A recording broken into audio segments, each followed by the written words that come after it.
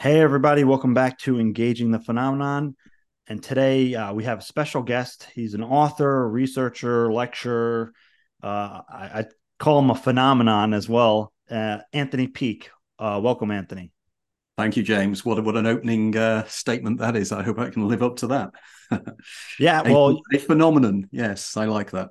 you're for anybody watching and listening, you know, Anthony has written books like The Hidden Universe that deals with non-human intelligence, The Daemon, Cheating the Ferryman. If you're interested in like very deep consciousness studies that are not just deep consciousness studies, but thoroughly researched and with sources cited, which is so important. And I mean, you could read one book and be reading through the sources for months, to back up the research. And I think that is so important, and I appreciate that. So everybody definitely go on Amazon and just type in Anthony Peake. You're going to see all his books come up. He has his own books. Uh, he's read some on Audible, so you can listen to, and or if you like to read, you can read Kindle or paperback. So, uh, but again, thank you so much for coming on, Anthony. And I would like to start off with the discussion on non-human intelligence. So, given a lot of people listening to this are going to be maybe UFO researchers, but also people interested in consciousness studies. So, in regards to the UFO phenomenon and non-human intelligence, what are your thoughts on, let's say, actual entities, right? Like of an individual or sentience. So Mm. let's start with that, because I know in your book, The Hidden Universe, you talk a lot about egregorials, right? So let's start there. What is an egregorial? It's effectively a creative thought form. It's something that in magical traditions has been one of the aims of magicians for centuries, right through from the creation of tulpas, which is one of the themes that you get within Bon Buddhism in Tibet. And it's the idea that people can collectively create a thought form that then becomes independent of them.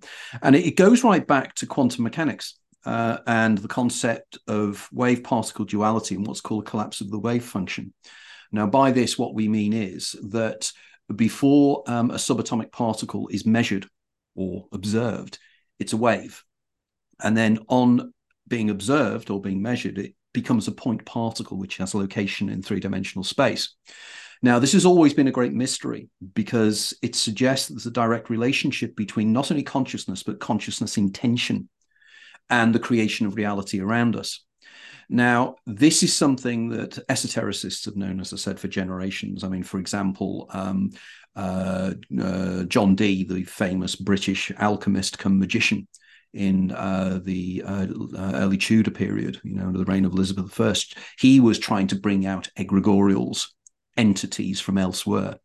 And it is argued that he managed to create some of these things. Now, the question that then fascinated me was well, if this is the case, can this be extrapolated to an analysis of experiences of entities? And I was particularly interested in a number of cases, which we won't have time to go into, but just one very quickly was a case that took place in the early 1970s in Toronto, when a group of academics got together and they were interested by Ouija boards and the way in which Ouija boards, it's obviously there's an intention somewhere along the line that somebody may be pushing the board or pushing and spelling out the letters.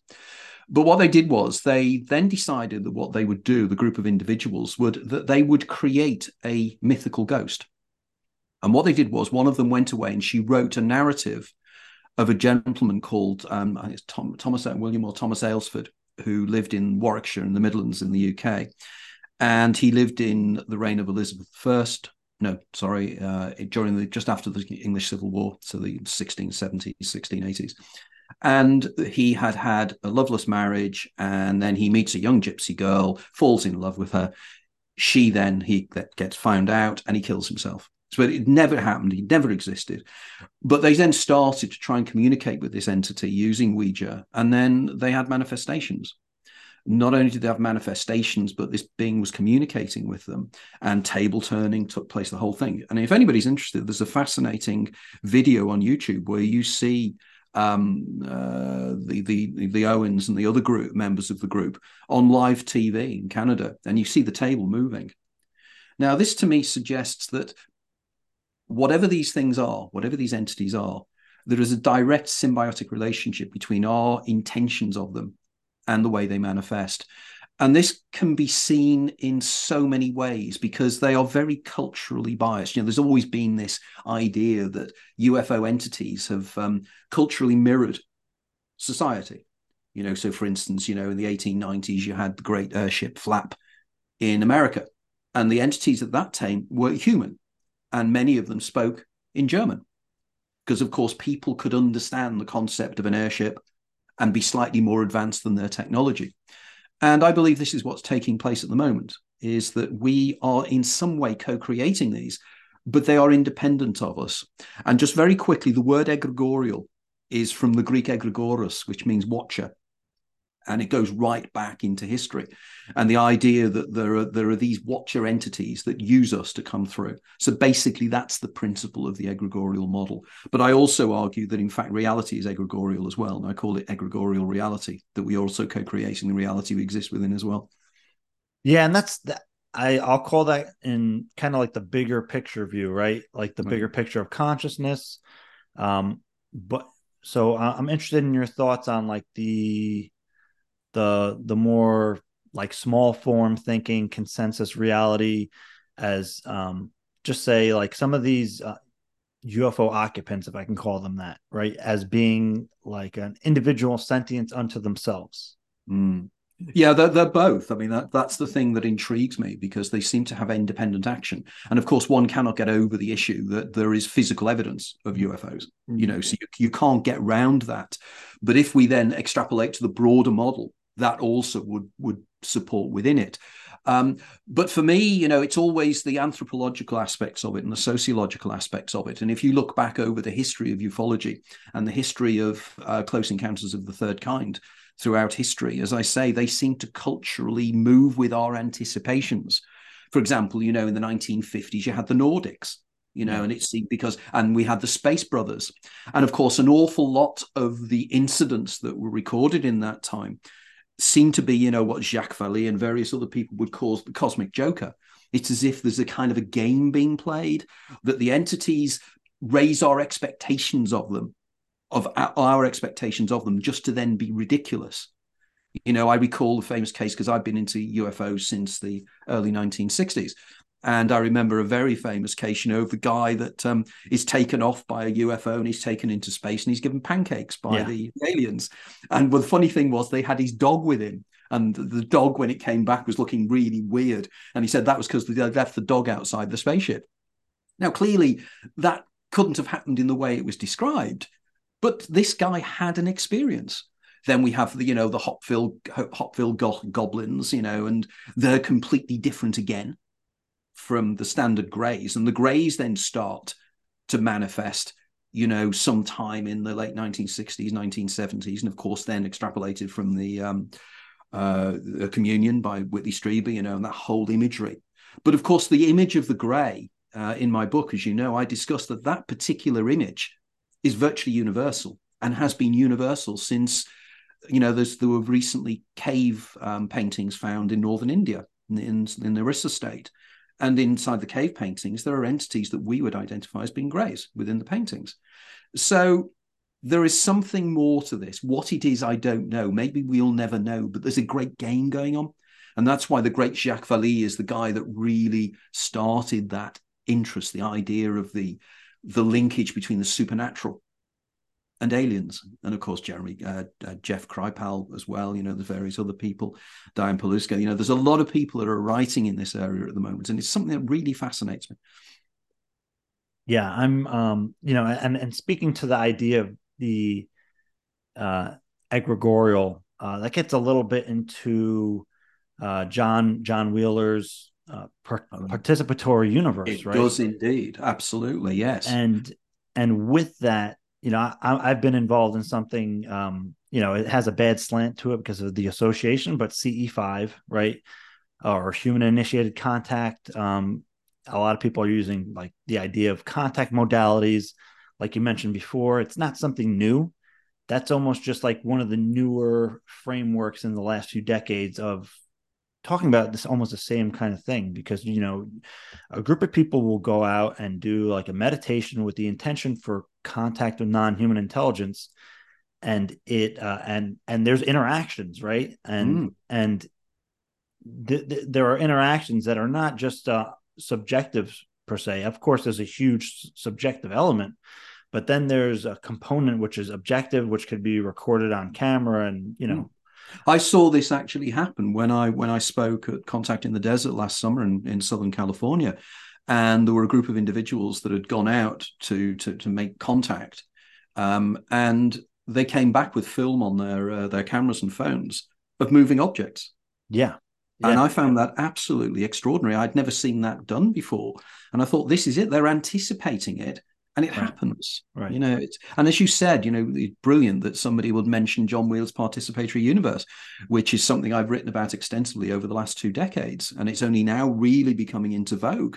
And, the idea that we co-create reality. And of course, just for everybody listening here, if anybody's aware, John Wheeler was one of the world's leading quantum physicists and cosmologists. And he actually had this incredibly called the delayed choice experiment, whereby he proved scientifically that not only do we bring into existence the world around us by our observation of it, but he could prove theoretically that we bring into existence quasars that existed 2, 3, 4 billion years ago by something called gravitational lensing and an application of the twin slit experiment. And this is extraordinary stuff.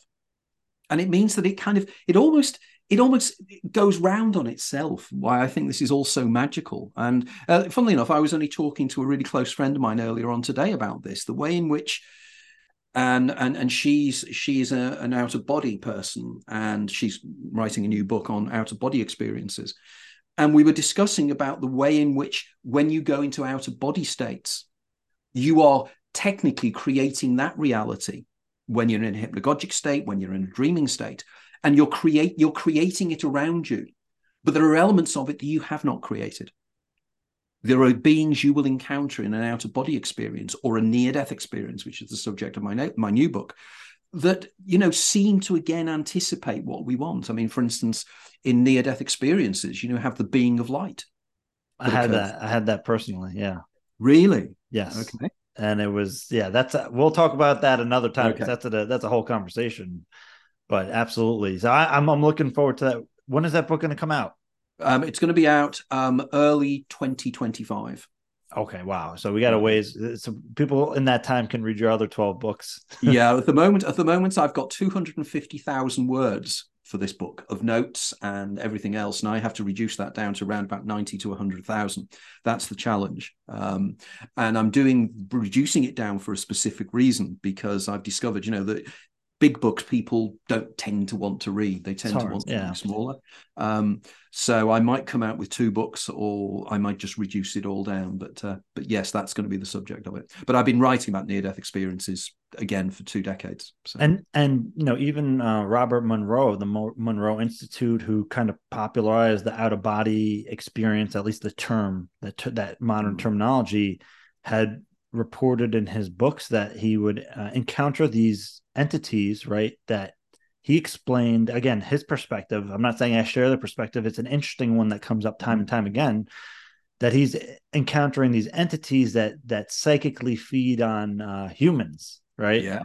So, and that's a theme that comes up in it does. It's again. I know we're slightly getting off topic here, but it's a fascinating idea that somehow they feed off fear. They fear yes, the fear itself. Whatever neurochemically we create is something they feed off. And again, there is a guy called Paul Eno, if you know Paul Eno, who's quite close to. He's up in Rhode Island. The name sounds familiar. I think I probably Okay, heard it in one of your books. he's a fascinating researcher, and again, he does the work, where he says that the entities themselves are created out of plasma, and Right. they manifest themselves via plasma. And he's been a ghost hunter and researcher for many, many years, and he's actually seen these manifestations take place. But going back again to Robert Monroe, again, I wrote a book called The Out of Body Experience a few years ago, and I researched in great depth the what happened with Robert Monroe, and it's quite intriguing. I mean, he used to travel to a place where he used to encounter a version of himself, which he called I there. And Wow. I there. And there was an extraordinary case when because he used to just drop in to I there's consciousness, who was a version of him living somewhere else in this other place. And he said he once found himself, he went into an out of body state, floated up, and the next minute he finds himself in I there's body. And he looks out of I there's eyes, and he's in a business meeting in his house. And he's having a business meeting with a businessman, and he's pitching for a business. And he doesn't know what he needs to talk about, because suddenly he's dropped in to somebody else's body. And he said he could see there's wife looking at him going, "What's wrong with you?" Now, of course, we know from mediumship, there is a term called drop-ins. Yeah. Where entities drop in when a medium is doing one thing, another entity or something, a presence will come in and take over. And again, the phenomenon, one of the things I think is the most important thing, and I think I'm one of the few writers that's doing this. We can't restrict ourselves to just the UFO phenomenon. Right. This phenomenon is massive, and it touches all areas of human experience. Yeah, you almost read my mind there, because I was going to caveat that in when you finished saying what you were saying, but you did it for me. Was that, I think it's more apparent today that you can't. When we're talking about the UFO phenomenon, all of these things intersect. All of these things are coming into the same conversation. And it's not just like us here on the outside talking about this, right? Obviously, Jacques Vallée was a little bit involved in the Stargate program, the remote viewing program. He was assisting them with that. He was involved with NIDS, the National Institute for Discovery Science, which Bigelow was researching UFOs. But this stuff kept coming up. So Vallée especially was saying that we can't, let's not just try to compartmentalize it, because it's easy to have an easy conversation about metal discs and flesh and blood extraterrestrial beings. Something stranger and more extraordinary is going on here. So let's look at all the data as it is, and have that inform our research. And again, it's like I said, this is not an outside conversation of just woo-woo researchers. The Department of Defense, the DIA, they were generating, research reports on this stuff and slides, infamously Slide 9, which is talking about, non-human intelligence and its apparent psychotronic effects, but also what we would call psychic effects, remote influence. And again, I have the slide actually here. I always keep it around, and it's talking about all these effects. This is a DoD slide from ATIP, Advanced Aerospace Threat Identification Program. And what's important here, it says what was considered phenomena is now quantum physics.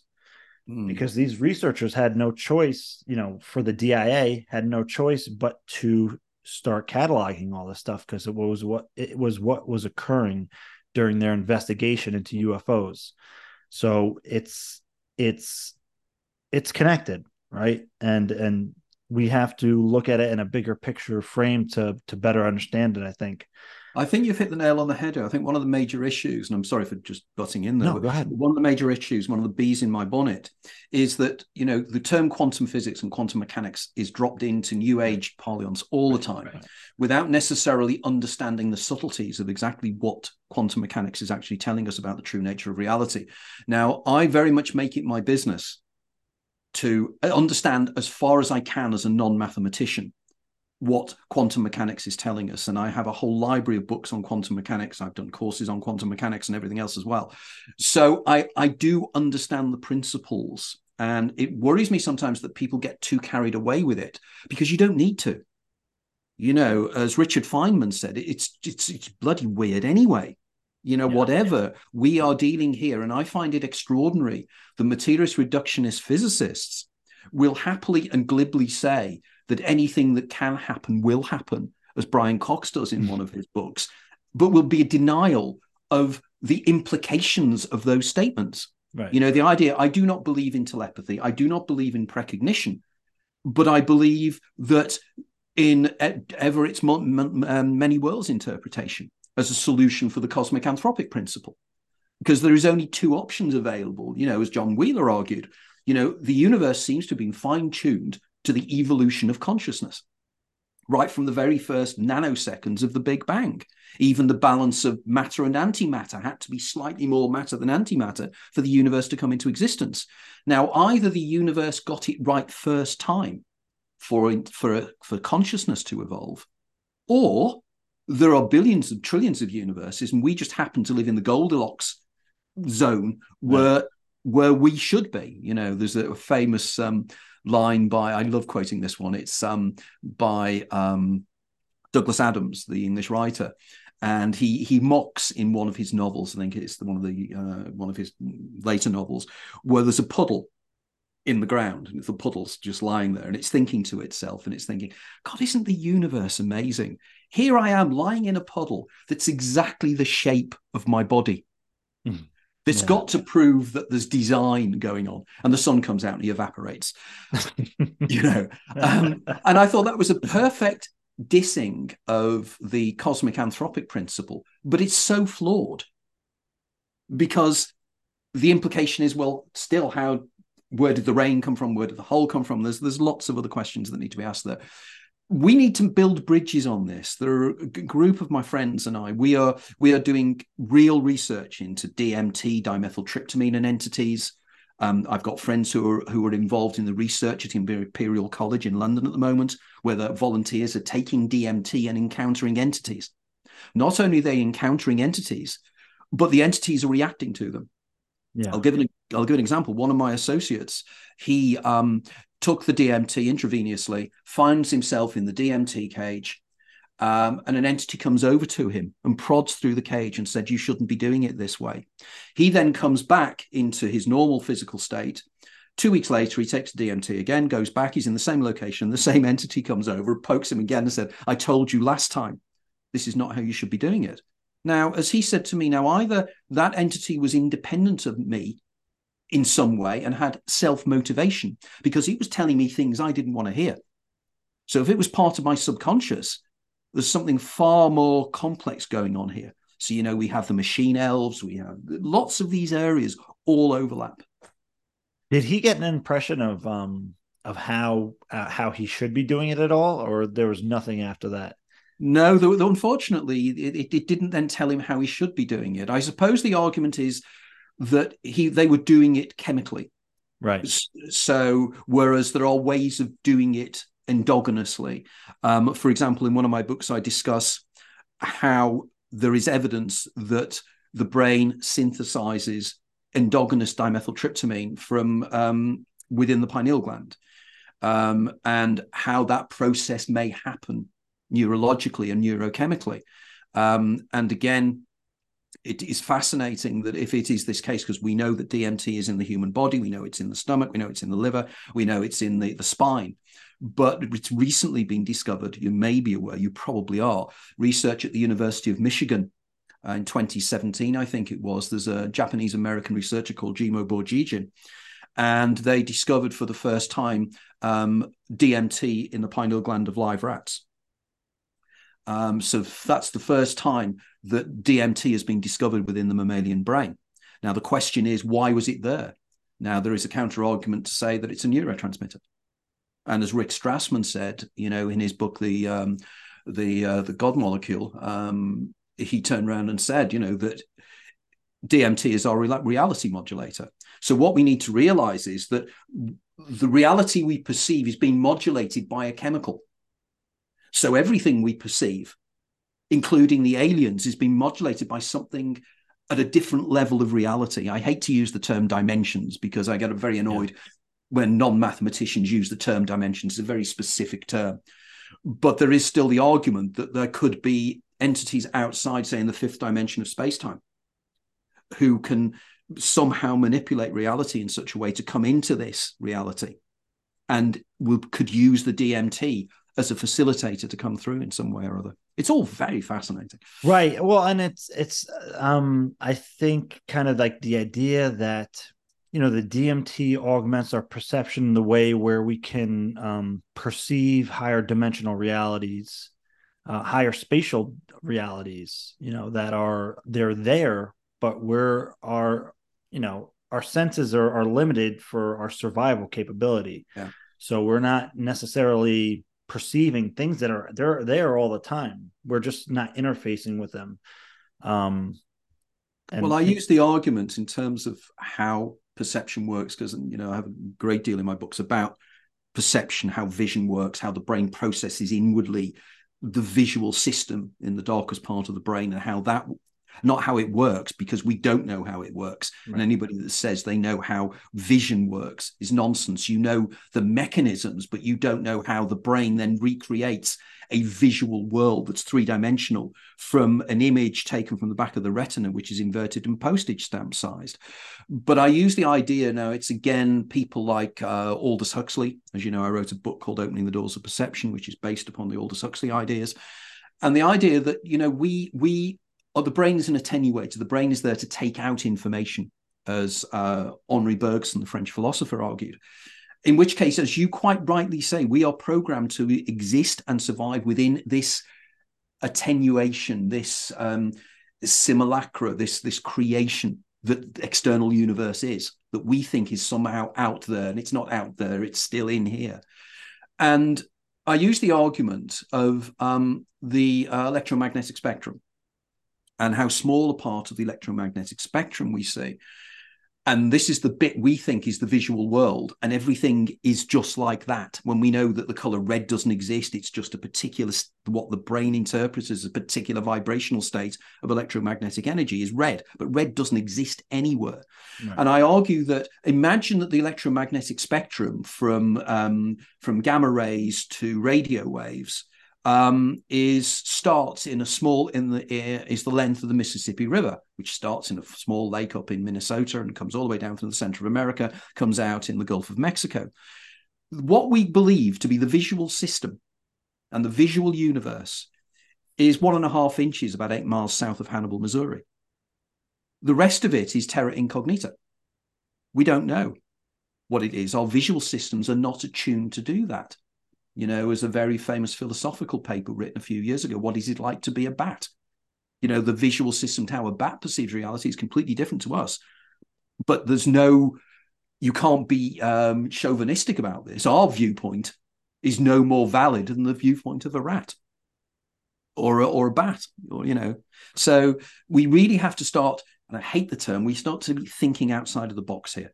We need to be joining the dots a little bit more, not just sitting there going, because my science cannot explain it, it doesn't exist. Yeah. And we can't even explain consciousness. But the argument is, we can't explain consciousness now and how inanimate matter creates consciousness and in the brain, but we will be able to in the future. This is a term, it's called promissory materialism. I'm sorry, it was Popper that said that. Or John Eccles. It was John Eccles, I think, promissory materialism. But the idea is that you can't, consciousness is a completely different thing from an epiphenomenon which you have within chemical reactions. One could argue that water is very different from oxygen and hydrogen, but oxygen together and hydrogen together, who are gases at a normal temperature, put them together and they become a liquid. And a liquid that has wetness. And the wetness is an epiphenomenon of bringing these molecules together, these atoms together to form the molecule. And the argument is, and this is the same with consciousness, that, there's a certain complexity and a certain way in which molecules come together in the brain, reacting in electromagnetic fields, and spontaneously consciousness comes out. And my argument is, what, by the addition of one quark, by the addition of one molecule, by the addition of one bit of complexity. But it's completely, consciousness is non-physical. Consciousness has no extension in space. Consciousness is a self-aware something that supposedly comes out of inanimate matter. As Chalmers said, David Chalmers said, it's the hard problem of science. And we have to look at this. We can't pretend that consciousness, like the eliminative materialists, like Daniel Dennett argue, that consciousness doesn't exist. They genuinely believe that consciousness, we are fooling ourselves into thinking we're conscious beings just because it doesn't fit in with the science. We're like the medieval schoolmen with their epicycles trying to explain retrograde motion of the outer planets in the 14th and 13th centuries. They had all these models for it, epicycles, and technically they worked, but they weren't the answer. The answer was that the sun was the center of the solar system. Then everything worked properly. And I think our science now has gone off on a limb, and we don't understand dark matter. We don't understand dark energy. We know that 94% of the universe is missing, but we don't know what it is. We're suffering from this massive hubris that somehow we are the epitome of science. And of course, we're not. We're not even at first base, but we are categorizing ourselves in a specific materialist reductionist worldview, and everything that's outside you can't even look at. And if you do, you lose tenure. Well, and that's what I find so fascinating about the UFO subject, right? I've often said that UFOs are like the bridge between physics and metaphysics, because you have these physical object, a UFO entities, whatever, even a crash retrieval. You have objects that you can record on camera, you can track on radar, but they're demonstrating properties which we would consider metaphysical, telepathy, teleportation, right? So it's a bridge there. And I think what's going on right now with the current UAP disclosure, if I can call it that, the current UFO disclosure process, is that it's acclimatizing our society to this much bigger picture, in which I think that the consciousness is the really kind of big thing, but this is like the stepping stone to that. And that's why I think it's so important, because the UFO disclosure and acknowledgement and confirmation is allowing people to have that pivot, that we have this physical object that's doing XYZ. We can observe it clearly technologically, right? So that's why I find the UFO fascinating. So the UFO subject so fascinating and important, and it's something I have firsthand experience with, so I understand it on that inherent level. Because again, almost similar to John Mack's Passport to the Cosmos. Once you have that kind of firsthand experience, there's no going back. You just have like a gnosis, right? An innate knowledge through this experience of some of that. The universe is much, much greater. And again, some of these UFO reports and accounts involve crash retrieval and retrieval of technology and potentially entities. I don't want to go too deep on the woods on that in this discussion, but more so just to the idea of, do you think that we have something to learn from interactions with non-human intelligence? I would think self-evidently, even if it was just so they could tell us their ontology, they could tell us what they are or what they think they are. It is of profound importance, because we live in a universe that's so vast, and so curious and strange. And these entities are part of that. And one would assume that they have been round maybe longer than we have in some way. Of course, there could be a counter argument to say that we're nothing more than slime on their boots, that we are so non-thinking that they wouldn't wish to communicate with us anyway. But that self-evidently doesn't seem to be the case. The very fact that they are interfacing with us, and again, I was discussing earlier with this friend of mine, and we were discussing about hallucinations and how people, your whole world, you said your whole worldview changes.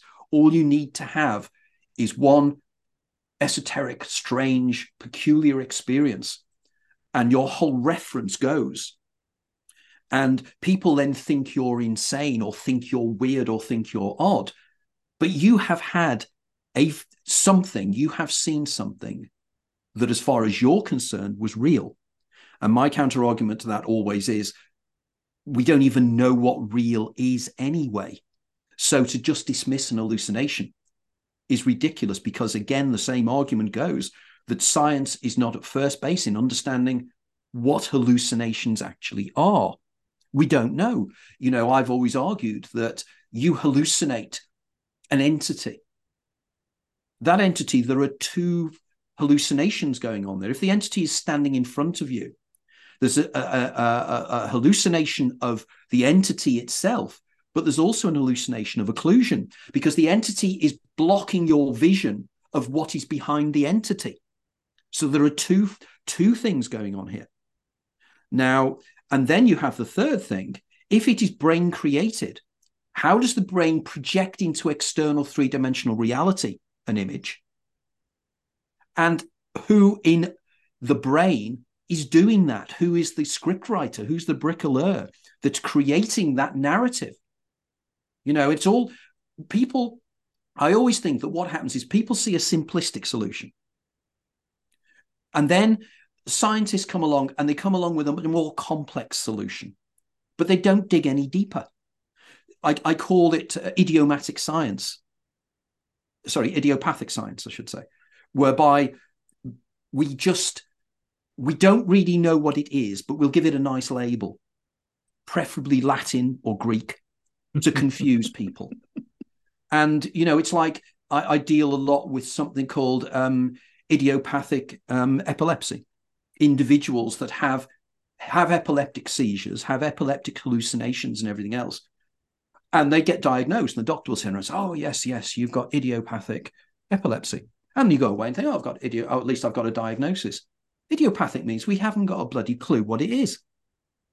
That's what the word means. And it's the same with science. We don't know, or we don't understand even the basic principles of wave-particle duality. We don't understand what's going on there. How can it be a particle and a wave? And how can it become a particle or wave depending upon whether it's measured or observed? That is impossible. But there's so many other impossibilities within science and perceptions is one of them. And these entities and things we see is another, because whatever happened to you, somebody can tell you till the cows come home, what you saw. Right. It wasn't marsh gas or whatever, and I just find the hubris is extraordinary. We're missing a huge chance here, and we need to interview people more, the experiences. We need to speak more to the people outside of the neurotypicals, what I call the inside what I call the Huxleyan spectrum. The people who are at the periphery of perception, whose perceptual skills move into the areas that we normally can't perceive. People who experience temporal lobe epilepsy, people who experience migraine, people who experience schizophrenia, people who experience autism, people who experience Gershwin syndrome, people who experience dementia. All of these areas, the doors of perception are opened, and the attenuating ability of the brain is taken away. And what do they see? They see entities, they see ghosts, they see weird things. My mother saw a grey. This story, have you heard of this story? Yeah. Okay. Do you want me to repeat it? Yeah, sure. Absolutely. Okay. Because this is extraordinary. My mother was never interested in my interest in UFOs, never. She would poo-poo it, complete nonsense. She lost her eye with malignant melanoma, so she was losing her eyesight. She was also sadly developing dementia, which I think is incredibly important, because I got the diagnosis. I had to tell the doctors that she was showing signs of dementia. They were missing it completely. And the reason it was because she was showing signs of something called Charles Bonnet syndrome, which I'll touch on to in a little bit. But she phones me up one morning, and she's really quite disturbed. And she said, I went to sleep last night. No, I'll roll back because it's stranger than this. The night before, a few days before, her and my aunt were walking onto the village they lived, where my mother lived. And they saw a UFO. My mother saw a UFO. She saw a smoke circle move and then go into a what she called like a hoop, and then fire off towards North Wales, nearby where she lived. And I know that the object was real because a friend of mine contacted me and she saw the object that day from the same location. So clearly the object was real. It was in three-dimensional space. But anyway, a few days later, she phones me up in a real state, and she said she woke up in the middle of the night, and she was in a state, she didn't describe it as this, but it was self-evidently a state of sleep paralysis. She couldn't move. But she said, I noticed that the door to my bedroom was open, and it's never, I always shut it. It shouldn't be open. And she said, I was looking at the door and I couldn't move. And then she said she saw three spindly fingers come around the corner of the door. And what she described, this little being, like a child, with huge black eyes, has two holes for a nose and a slit for a mouth, looked round the door, saw that she'd spotted it, and it dodged back. And then she went off into the hypnagogic or hypnopompic reverie that she was in. And then she said, Tony, what did I see? And of course, I tried to calm her down, and everything is your imagination, everything else. But she saw a grey. She wouldn't know a grey if it bit her on the backside. But she was developing Charles Bonnet syndrome. And Charles Bonnet syndrome is hallucinations where you see entities. And it is a direct relationship with the development of dementia and the Lewy bodies, the destruction of the Lewy bodies inside the brain, inside the neurons. So there's something distinctly happening here. People do see these things, and they are real as anything else can be. And we need to listen to them. Yeah, and a good example of somebody trying to look at the science of it. Again, this is early stages and this is preliminary. But Dr. Gary Nolan, along with Dr. Kit Green, they were doing a study on the caudate putamen, which is a place in the brain by the basal ganglia, and they almost found it by accident with the help of Hal Puthoff. Was that people were having hallucinations, people were having UFO events, and they were doing MRIs, and they found that a hyperconnectivity in this area of the brain, which ends up being involved with intuition, which at first they didn't really know, but they looked and they found research papers that said, yeah, this, it's involved with, how your movement and being able to coordinate like that, and intuitive, high performance and high intelligence. And through this, they ended up finding that a number of these people that were in the remote viewing programs also had this hyperconnectivity. Wow. Yes, right. And wow. But it's also people having UAP encounters. And so could this potentially be an enhanced intuition, and where you're able to perceive a broader spectrum? Again, it's preliminary stages, but then they had the study being recreated or peer reviewed by Harvard. And Gary always talks about you have to do the preliminary research and everything. So they were looking at individuals on the autism and schizophrenia spectrums, right? And their perceptions and the involvement with this. So that's, the studies are continuing, but it's, again, still early stages, but that's a good example of how, the research is being continued. But I wanted to bring up the idea of precognition, right? Because even I had something, during my whole, I can call it a string of experiences, because there was a number of things that happened. But one of them ended up being this kind of, I don't know if it was a precognitive dream or if it was if the UFO intelligence implanted it. I'm not sure. But the idea of, okay, if you have a precognitive event, whether you're awake or you're sleeping, that, where did it come from, right? And that experience is essentially information. So there's information. Number one, where did it come from? And number two, how did you receive it? So what are your thoughts on precognition? Right. Yeah. Okay. What I'm best known for is a concept known as cheating the ferryman. And in simple terms, cheating the ferryman is arguing we're all living in a simulation of our lives, and we live multiple lives, like a person playing a third-person computer game has multiple options throughout their lives. I argue that there is strong evidence for this from simulation theory and lots of other areas. So the evidence is there. And as you know, as you said earlier on in my books, I give all the references. So if somebody wants to check out my conclusions, just go to the papers that I cite. And put simply, I argue that we have lived this life many times. And there are two elements to our consciousness. There is the eidolon, which is the in-game sprite that lives for one game, lives for one life, and then dies. But there is the game player, which is the consciousness that carries through from game to game and is effectively our life guide. I call that the daemon. Yeah. Now, I argue that demonic consciousness can be accessed through certain neurological conditions that people on the Huxleyan spectrum that I was talking about before. And within demonic consciousness is the knowledge and memories of all your other previous lives. It's just you can't access it. I just want to stop. I'm sorry to interrupt you, but we're talking here about daemon, and people. I don't want them to get the impression of demonic, like a demon. That's a bigger conversation. I understand, but just so people just to be precise about this, the word daemon was literally demonized. Right, yes, absolutely. Daemon is a term that was used by the Gnostics and the ancient Greeks.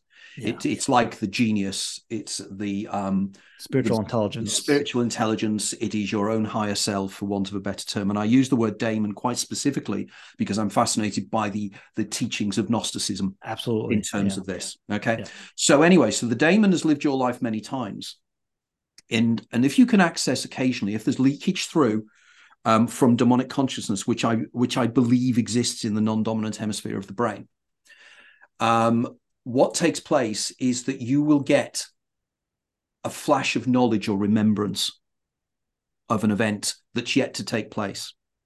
Now, most people will interpret this under the term of déjà vu.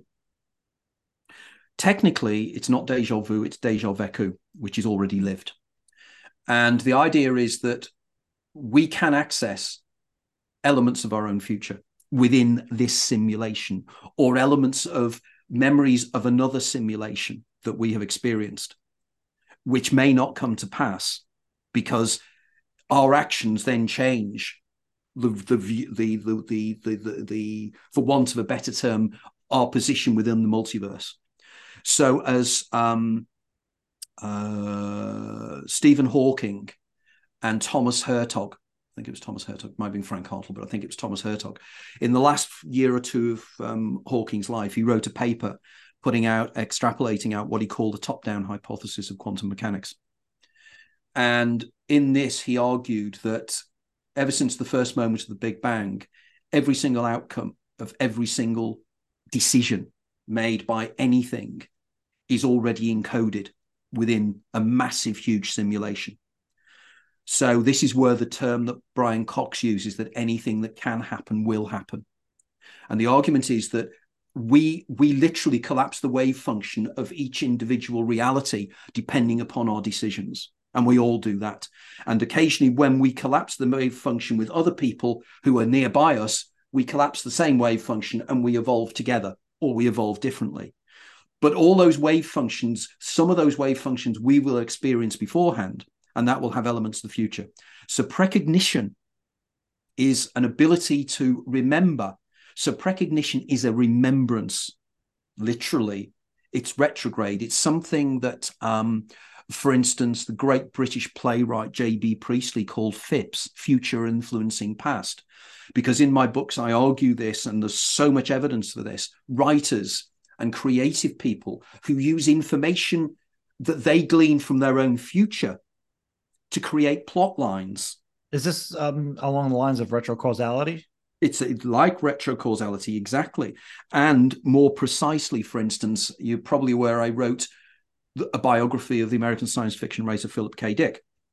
And in that, the subtitle of that was A Life of Philip K. Dick, the Man Who Remembered the Future.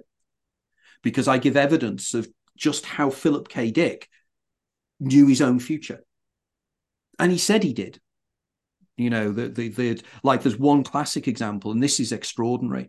And I'm the only writer that has written about this, even now. You know, I find it amazing that my Philip K. Dick book, you know, was vaguely popular, but nobody really picked up on it.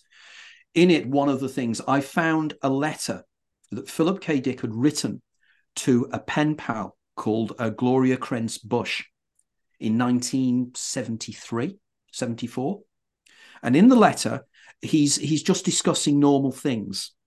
And in the letter, he turns around and he says, last night, I had a series of hypnagogic imagery. I saw undersea cities. And then I saw one stark image, a portly middle-aged man lying face down between a coffee table and a settee.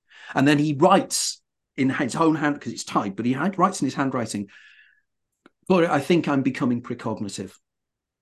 So that letter, it's there, it exists, it's real. 1981, 82, February 1982, I think it was. Phil had divorced, left his wife Tessa, his fifth wife, but he'd left her and he was living on his own. And he was involved in a book club with people like Timothy Powers, the science fiction author, when he lived in LA.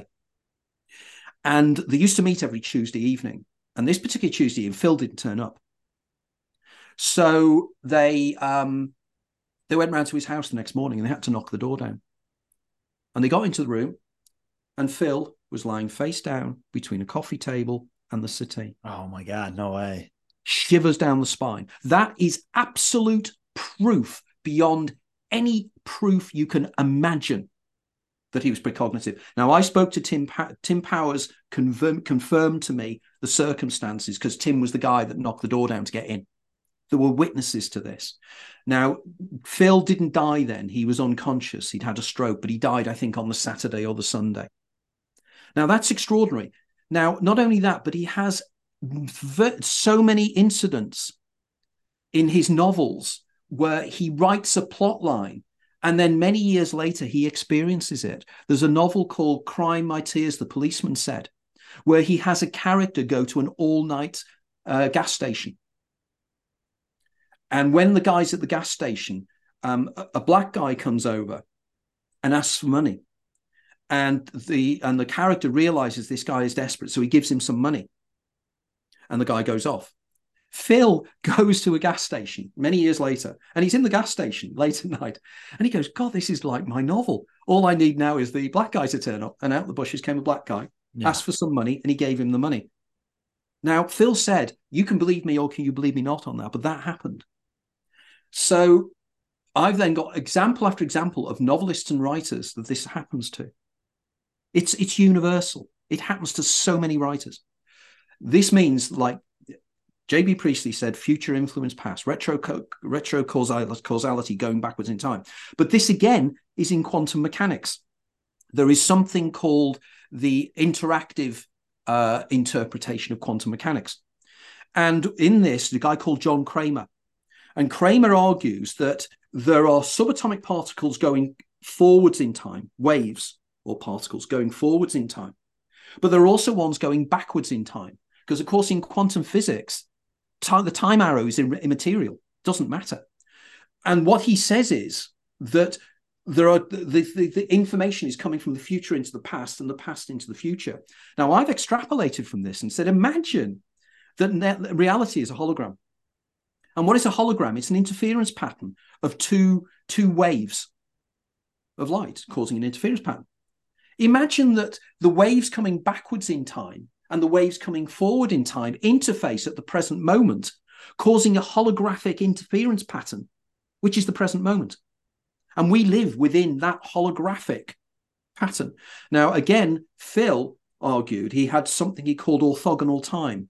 And orthogonal time is a time that runs at right angles to this time. So there's the time flow here, but there's orthogonal time that runs off at angles. Something that was put into a very famous movie called Interstellar.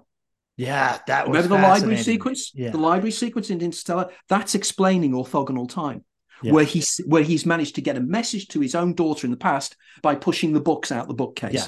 Yeah. And again, you see in that Tesseract sequence, you see how it works in the sense that it's, again, dimensions of space-time. Right. You know, you have one point and you put it a line, it's a line. You then extrapolate from a right angle from that, you end up with a square. Right angle from that, you get a cube. Right angle from a cube, you get what's called a tesseract. Yeah. And it's the tesseract that he was viewing from the viewpoint of a tesseract, a reality, a viewpoint outside of our timescale, which is mathematically possible. So here we start to look at the science in a much more constructive way than looking at it in isolation. Because if the guys doing this science started looking at what's happening with UFOs, and I genuinely believe, and I may be wrong on this, but I think I am the only writer on the planet doing this. There's nobody else I know that's drawing these areas from different areas and pulling them together. And I keep bouncing up and down and saying to the world, hey, I'm here. This works. This works, guys. Will you listen to me? And everybody goes, oh no, let's read somebody else who's saying they're channeling from the planet Tharg information, that kind of thing. But it does work. It's fascinating. Whether I'm right but it works for me. Works for me. Yeah.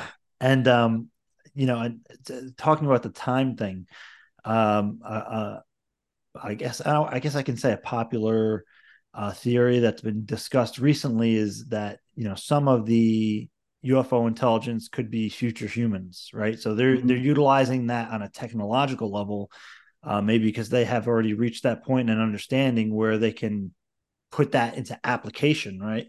Not just as a theory regarding time.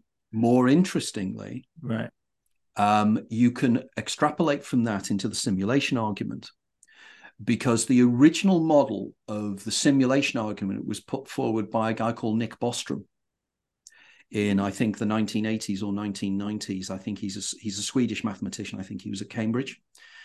And Bostrom argues that, in fact, we are living in a simulation created by our own future descendants. Yeah.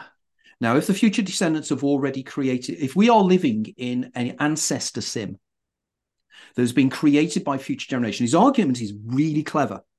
He turns around and says, that he goes, if we apply Moore's law to the development of the processing power of chips, Moore's law, or Moore, the guy that founded Intel, said about 1964 that every 2 years the power of processing would double. It's slowed down a little bit now, but of course, what he didn't know at that time was about quantum computing, and AI. These were things he couldn't put into his model. But if you throw AI into this, you really got an interesting model. So the idea is that if we then evolve, and in 200 years, the processing power will be so powerful that we would be able to simulate a universe in a bottle or whatever, or in a mathematically or within digital information. If we did do that, what would we, as an experiment, populate it with? Well, we know what we do. We create ancestor sims, because that's what we have done with things like The Sims. We'd play with it.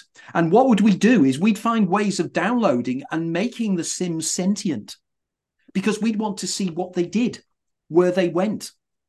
Now, imagine a scenario that there is a way in which the creators of the simulation can bring themselves into the simulation. And in this, I'm reminded of the section in the movie Vanilla Sky. Do you remember he's living his life over and over again? The character, David Ames, who is the character played by Tom Cruise. In that, he's a guy living his life over and over again. And what happens is one of the sentient programs is dropped into the simulation to talk to him. And he's in a bar. And it talks to him and explains to him what's happening. It's extraordinary, because I'd argue that these things that I'm saying now, people instinctively know are right, because they're in the zeitgeist, they're in the Weltgeist, they are in movies, they are in so many movies now. And it's because we are preparing, the simulation is preparing us. Who knows? And again, I was discussing this with my friend earlier on today, that we are being programmed to accept this. 30, 40 years ago, we didn't have Oculus Rift headsets. We didn't have VR. We didn't have AI. Suddenly, we've got all these things now. And you go, this reality I see remind me. How do I know this is not a simulation? And you can't. There's no way you can know, because your brain is the thing that is feeding you the information from external stimuli. There's a ground argument to say we are existing in a holographic mathematical universe. Not only that, but you can do the science of this. They even know how this is being processed. It's to do with black holes And it's to do with the information that is lost if you drop information into a black hole.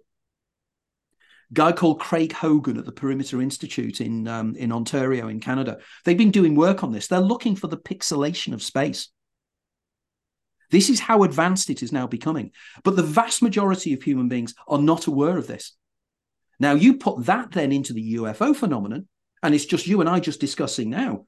Are UFOs literally people coming from our future into the past? But unlike other writers, I can do the science of this. I can say, well, you can think about it, but it's scientifically valid. You can argue how that process could work. They could use these retrograde waves and somehow travel on the retrograde waves coming back in time. And it wouldn't matter that they'd come here because, there's the argument, the grandfather paradox. If I'm a time traveler and I go back in time, or the movie, the thing by his bootstraps. Back to the Future. Yeah, and Back to the Future, that I could change the future by going into the past.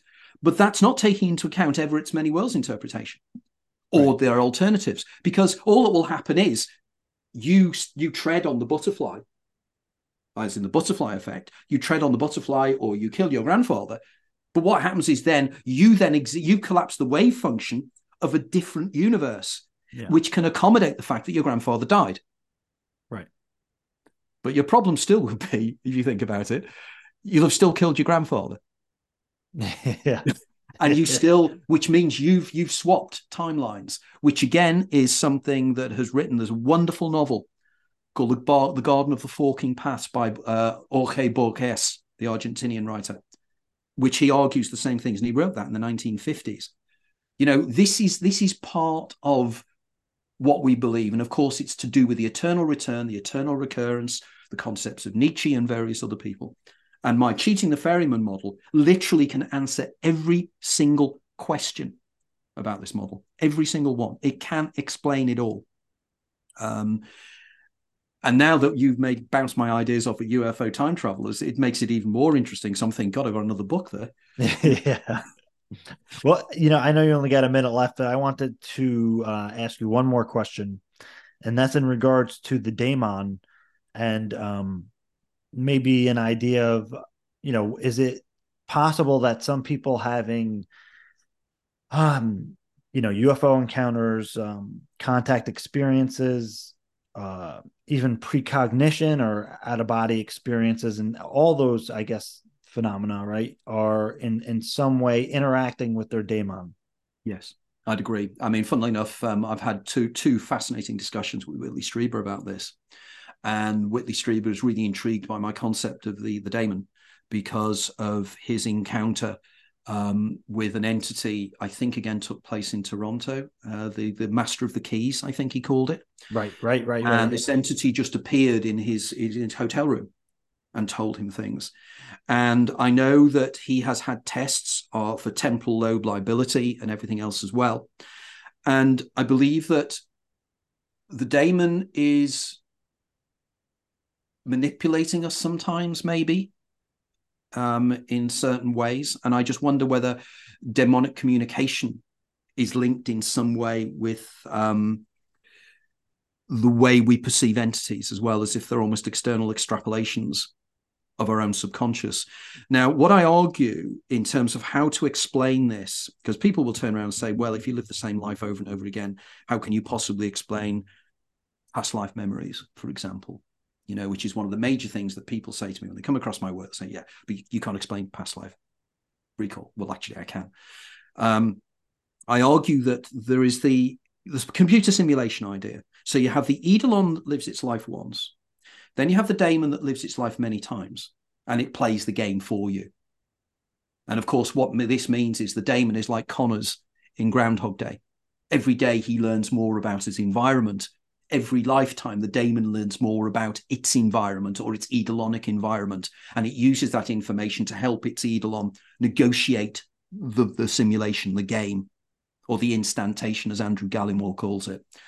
So, but I then argue that, and this I can't do the science of this, but I then argue that above that, and in my new book, I'll be discussing this, and I did in my Cheating the Ferryman, my last book, this one here, in the last chapter, I discussed these ideas, is that at the next level up, there's something I call the Uber daemon.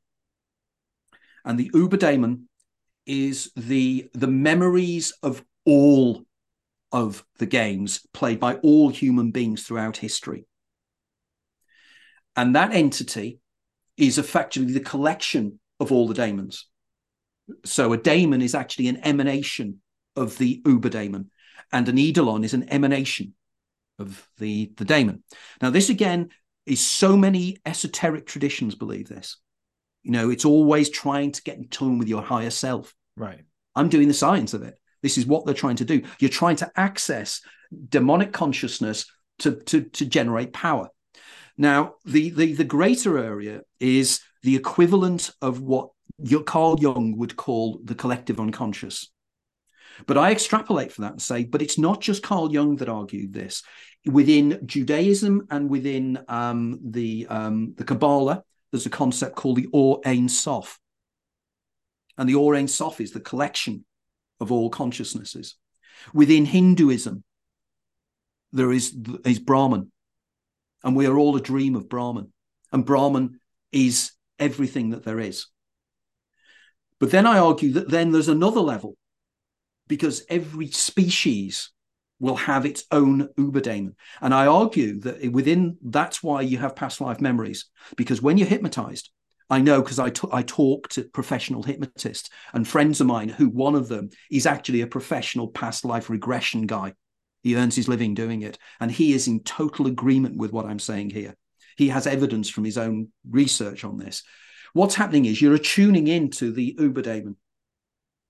You're attuning into the Uberdaemon all the time. So when you're hypnotized, your brain sleeps out and attunes into this lifetime of the humanity memory. And it just latches onto something. It'll latch onto a memory arbitrarily. And this is why people believe in reincarnation. And technically, reincarnation from different lives and different identities can work if you reincarnate within the Uberdaemon world. But when you're in the daemon world, you can only reincarnate as yourself. So you reincarnate as yourself, then you move up to reincarnate as other people, if you wish. And then, of course, the whole argument is within Buddhism and within everything else, it's to become a bodhisattva. It's to live the perfect life, as Connors does at the end of Groundhog Day, doesn't he? He moves on. That's because he's become a perfect human being. And then you have a choice as a bodhisattva of either going back into the game to help others and become an enlightened human being, as it were, which again is cited in many, many novels and books, the idea of somebody coming back in to help others with knowledge of what's going to happen. But then you move on higher, and I have something I call the Godemon. And the Godemon is the consciousness of everything. It's the singular consciousness. It's what Bill Hicks said in his famous monologue. Yeah. Here's Bill, young man on acid suddenly realizes that matter is just energy slowed down to walking pace. And we are all one consciousness experiencing itself subjectively. Now over to Bill for the weather. Yeah. That is brilliant. And it is so accurate. This, again, is evidence that I have that this is so ingrained within the zeitgeist, we don't even see it. Yeah. It's there in plain sight. It is so obvious.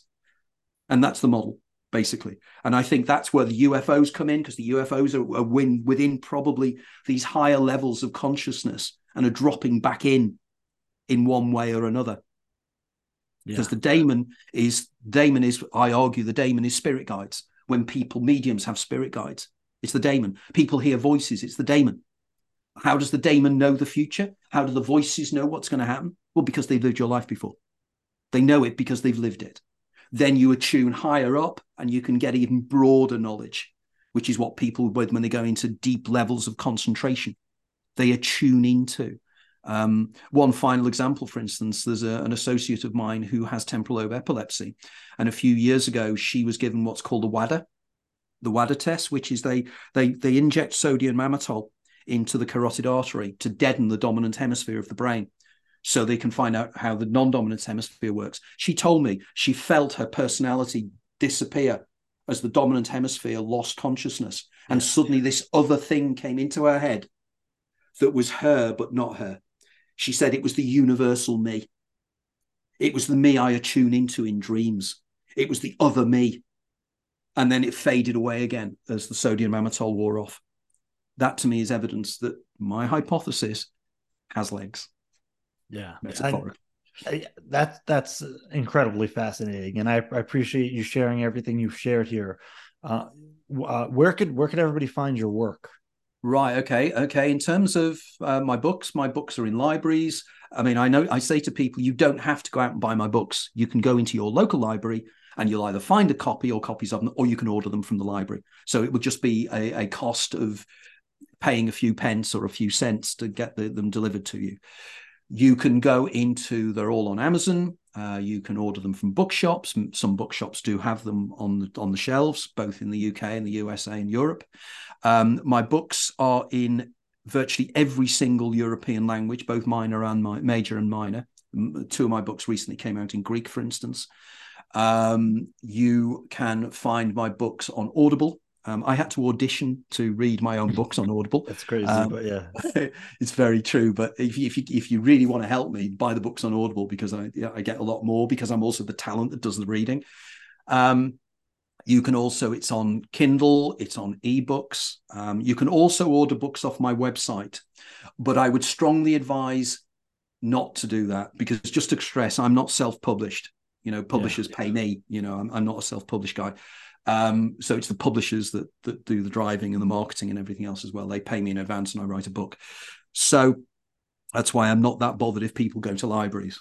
yeah. It's not. I'm going to say Amazon's probably the way to go for most people because it's so It is. universal. But if you go off my website, the word of warning is, if you're in the States, yes, I can send you signed copies of my books, but because of the postage costs these days, you're going to pay as much as the cost of the book just to have my signature. Now, if you want my signature, that's great. But if anybody is interested and wants to meet me and wants to know more about it, I'll be speaking in Indian Wells in California at next year's Breaking Contact in the Desert. Yeah.